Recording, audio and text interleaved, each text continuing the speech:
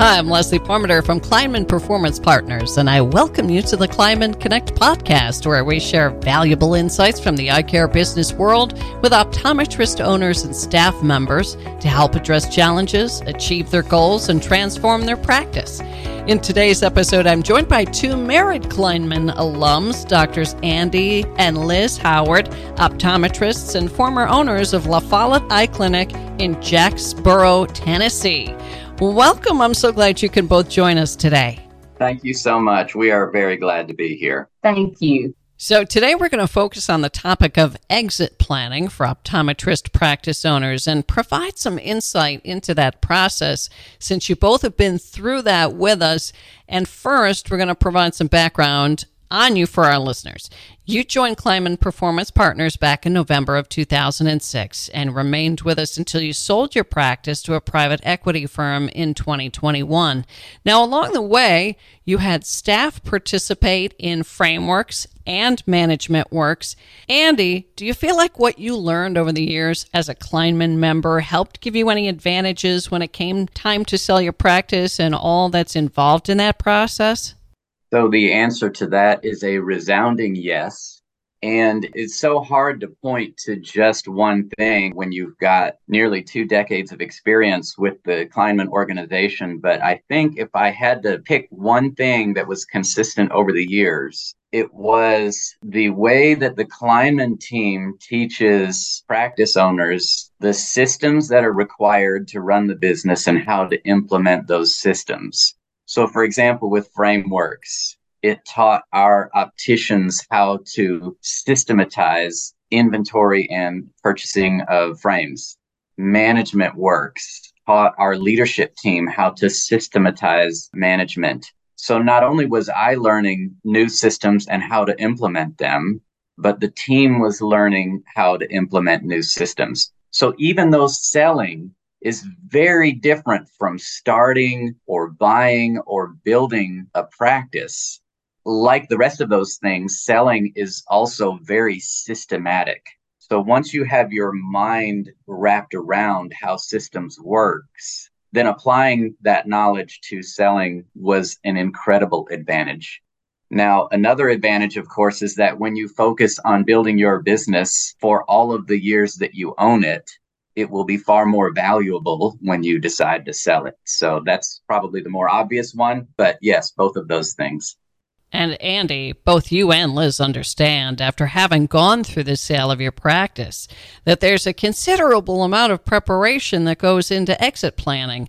Here at Kleinman, we recommend that practice owners start planning about 10 years before they actually want to retire because of all that's involved. And we'll touch on those key points with you during the course of our conversation today. But one key factor in preparing for a sale is that it's important that your team is strategically ready for that transition. Do you feel like your team was ready when you decided to sell, or did you have work to do in that area?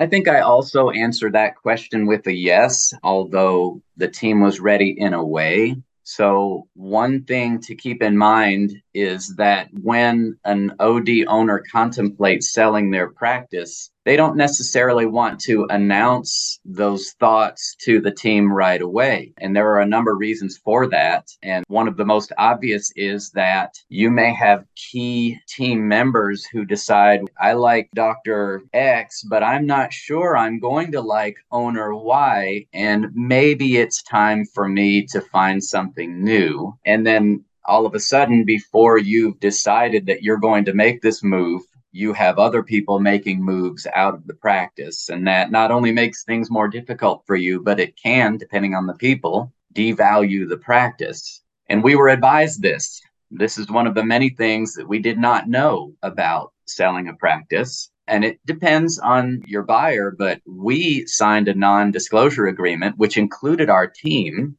And that agreement stated that the buyer was going to be the one to decide when it was appropriate to tell the team. But that being said, one thing that my Kleinman membership prepared my team for over the years was change. And it was kind of a running gag early in the game when I would come home from a weekend of Kleinman meetings and the staff would roll their eyes and they'd say, "Oh, he's been to a meeting. Here we go again." Right. That's funny. But after a while, especially once I was able to start involving them in weekends as well, they would be excited. And then they would say, "Hey, this is a great system. This works much better than what we're doing now. Let's get into implementing this."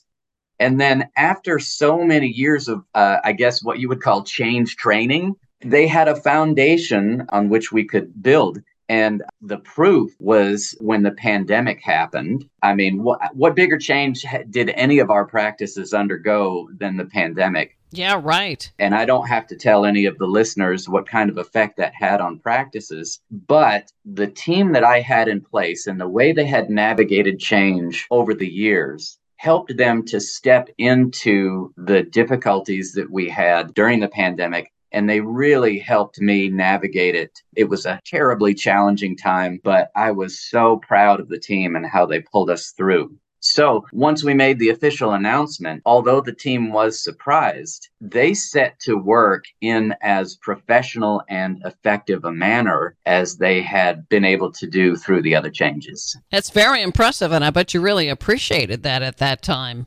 Absolutely. So now we turn our thoughts to another part of a good exit strategy, and that's making sure that the building where your practice is located is in good shape, along with all the equipment in the practice.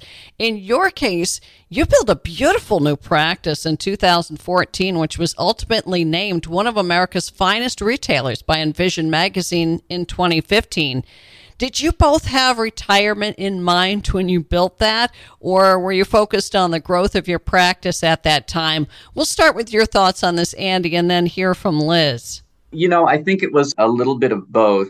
I'll tell you an interesting moment that sticks out in my mind. And it was a few years before we sold our practice. And I think it was even before we had made the decision completely. But we attended a practice transitions conference that was put on by the Kleinman team. And one of the speakers had an interesting question, and he asked for a show of hands of how many of the doctors in attendance were thinking about selling their practice. And a certain fraction of hands went up, maybe a third. And he said that in reality, every hand in the room should have gone up because you should always be thinking about your practice. And interestingly, the experience that we had when we were looking for a practice to buy kind of set us up for that. As soon as we bought our practice in 2002, we remodeled the building as soon as we bought it. And we did it again a few years later. So even back then, we had an idea that the building might help facilitate our retirement in the form of growth.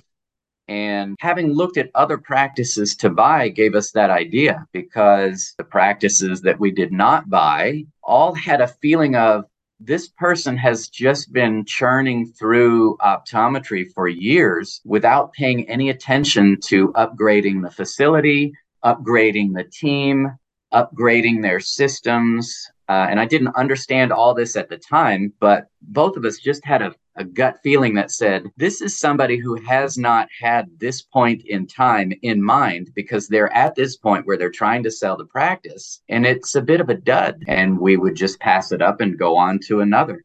So absolutely building the building had, maybe not 100%, but retirement was in the back of our minds for sure. And what are your thoughts on this, Liz? Yeah, so just to give you a little background, in the location that we were in prior to building our current building, had some disadvantages. It wasn't a roadfront property. It was kind of behind a restaurant, wasn't very bright. We kind of joked and said, we work in a cave. Yeah, right. And so, we did have a dream and a desire to provide the community with a beautiful, functional place that was just happy to be in and happy to come to. As a result of this, and because we did have retirement in mind, we weren't retiring that day. And so, we did also want to concentrate on growth as well. Because of building that facility, we were able to hire another doctor that was able to start right after we opened the doors. immediately that growth took place, even if that was maybe a little bit more of a short term goal as opposed to retirement being long term. It was still something that we were able to realize. I think it was a dual focus. It was both growth and it was also for a transition into retirement. Thank you, Liz. Now, Andy, there are plenty of practice owners who decide to sell their practice themselves without hiring anyone to help them navigate that process. And I'm sure you can attest that there is quite a bit of documentation involved when it comes to selling a practice. You decided to partner with Kleinman Performance Partners when you were ready to sell. How did you arrive at that decision? And looking back on all, any regrets? Are you glad you had them help you through it? What are your thoughts on that? When I look back on the process, and there is so much documentation and there is so much to know about selling a business, I consider myself an experienced business person, but I really doubt I could have done it by myself.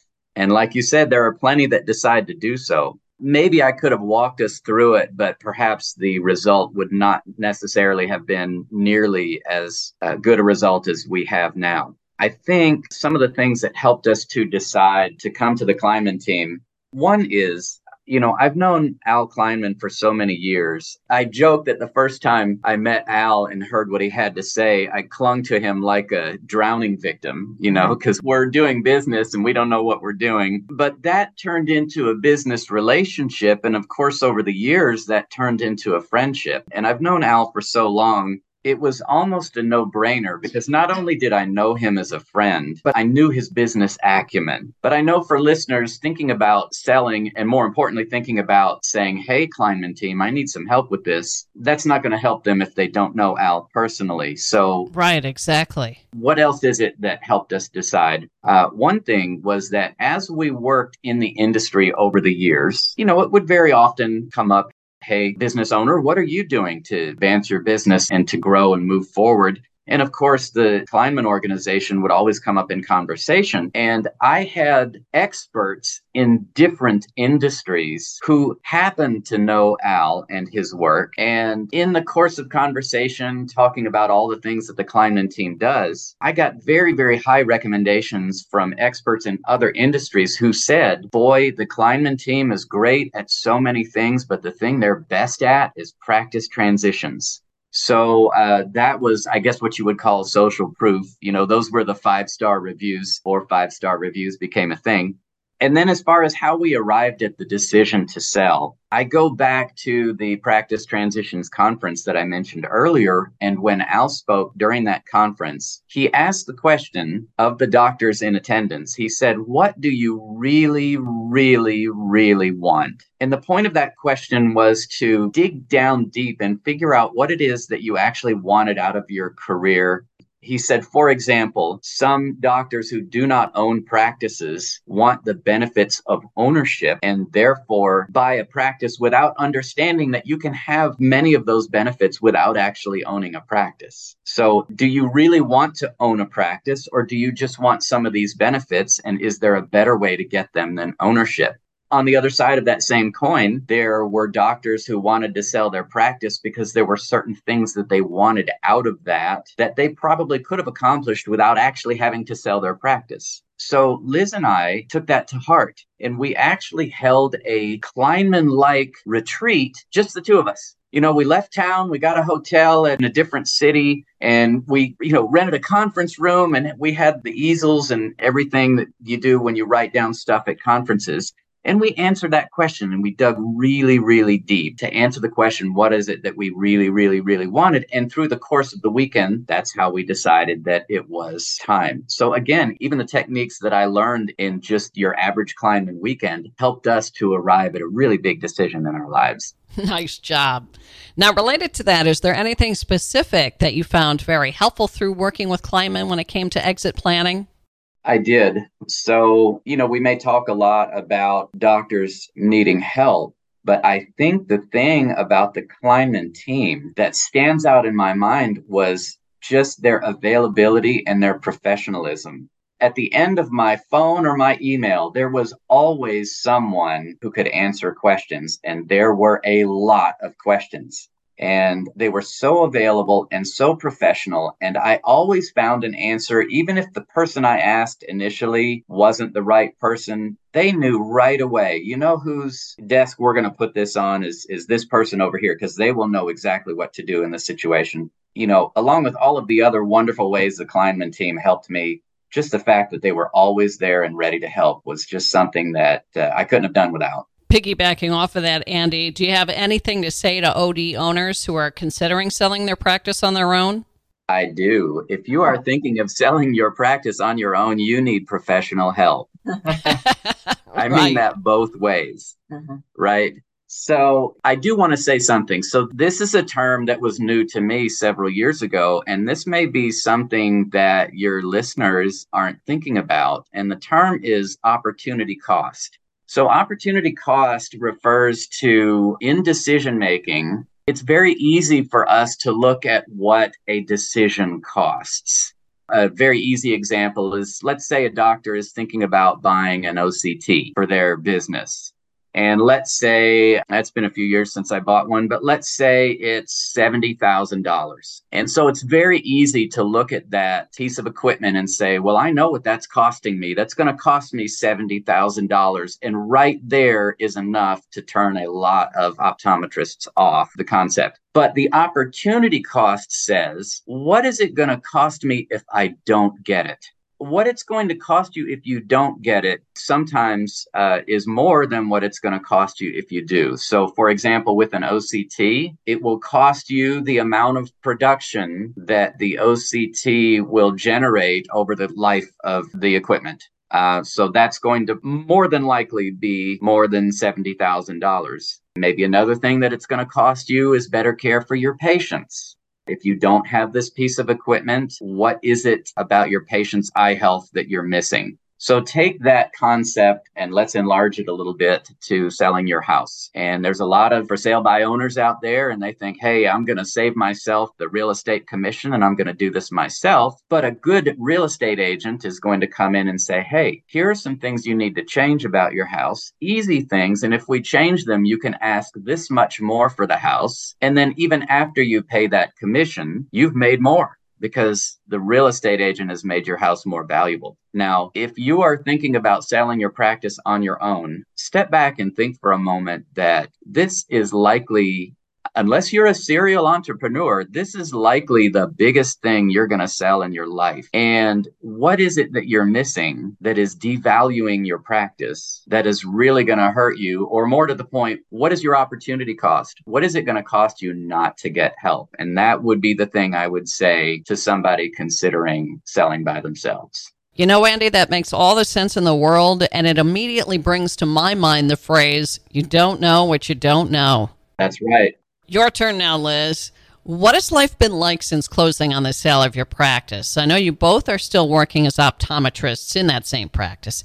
Is it easier now that you are only wearing the hat of an employee, or did a lot of things change in the practice when operations were turned over to the new owner? Tell us about that. So it's been almost 2 years, and during that period of time, there have been some challenges and there have been some positive things. I mean, quite honestly, at first, the first few months were pretty chaotic. There were new people to work with, not necessarily within our practice, but within this larger company that we were now with.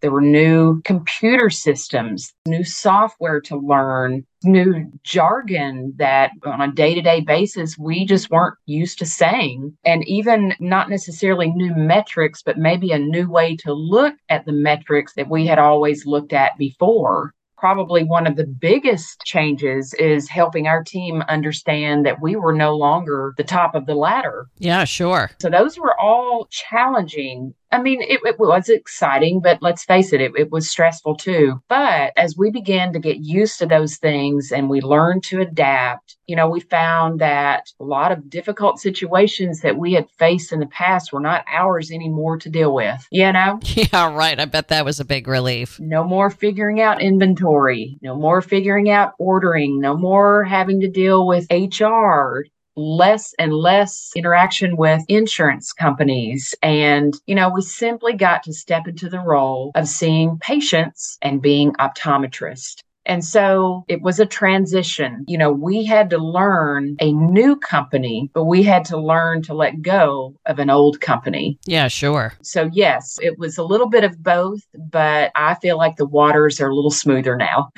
I have to imagine you experienced a new sense of freedom as the non-decision makers at that point. Absolutely. Yes, definitely a lot more freedom to maybe walk away at the end of the day without maybe staying another hour or two, or not having conversations on Saturdays or evenings, or planning things behind the scenes that people don't realize business owners really do have to do and deal with. So yes, that freedom is definitely worth it all.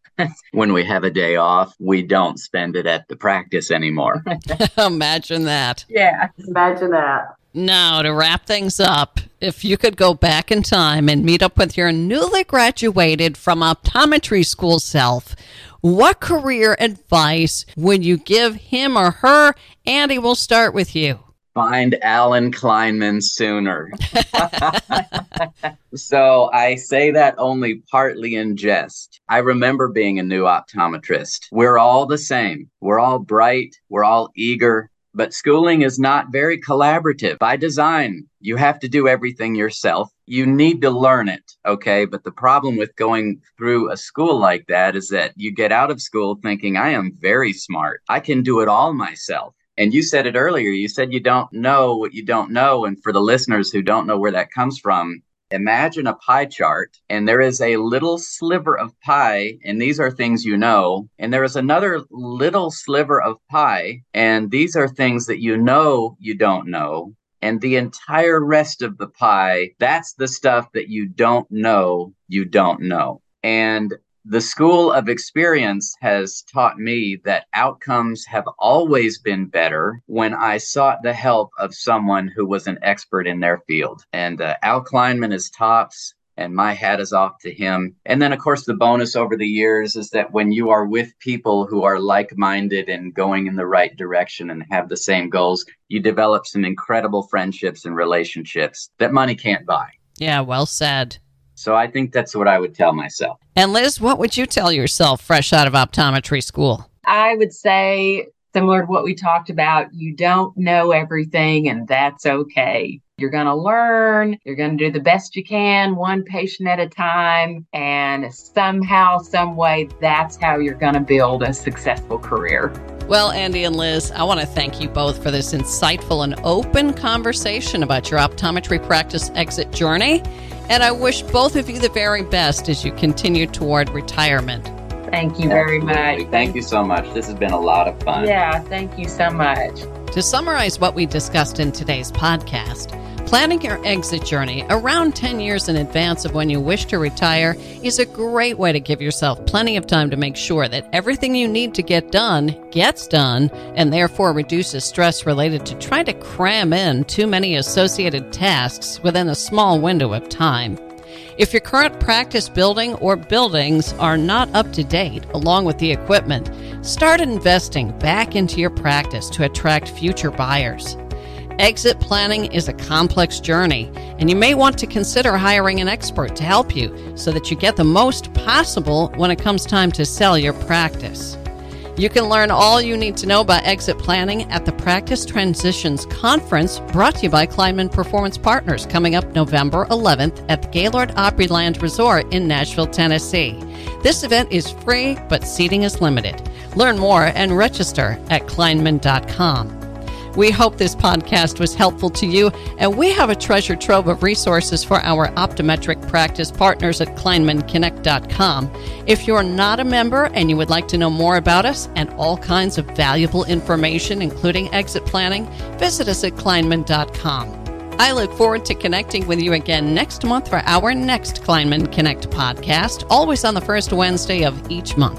Remember to subscribe to us on Apple Podcasts, Google Podcasts, Amazon Music, and Spotify so you don't miss an episode. Catch you next time.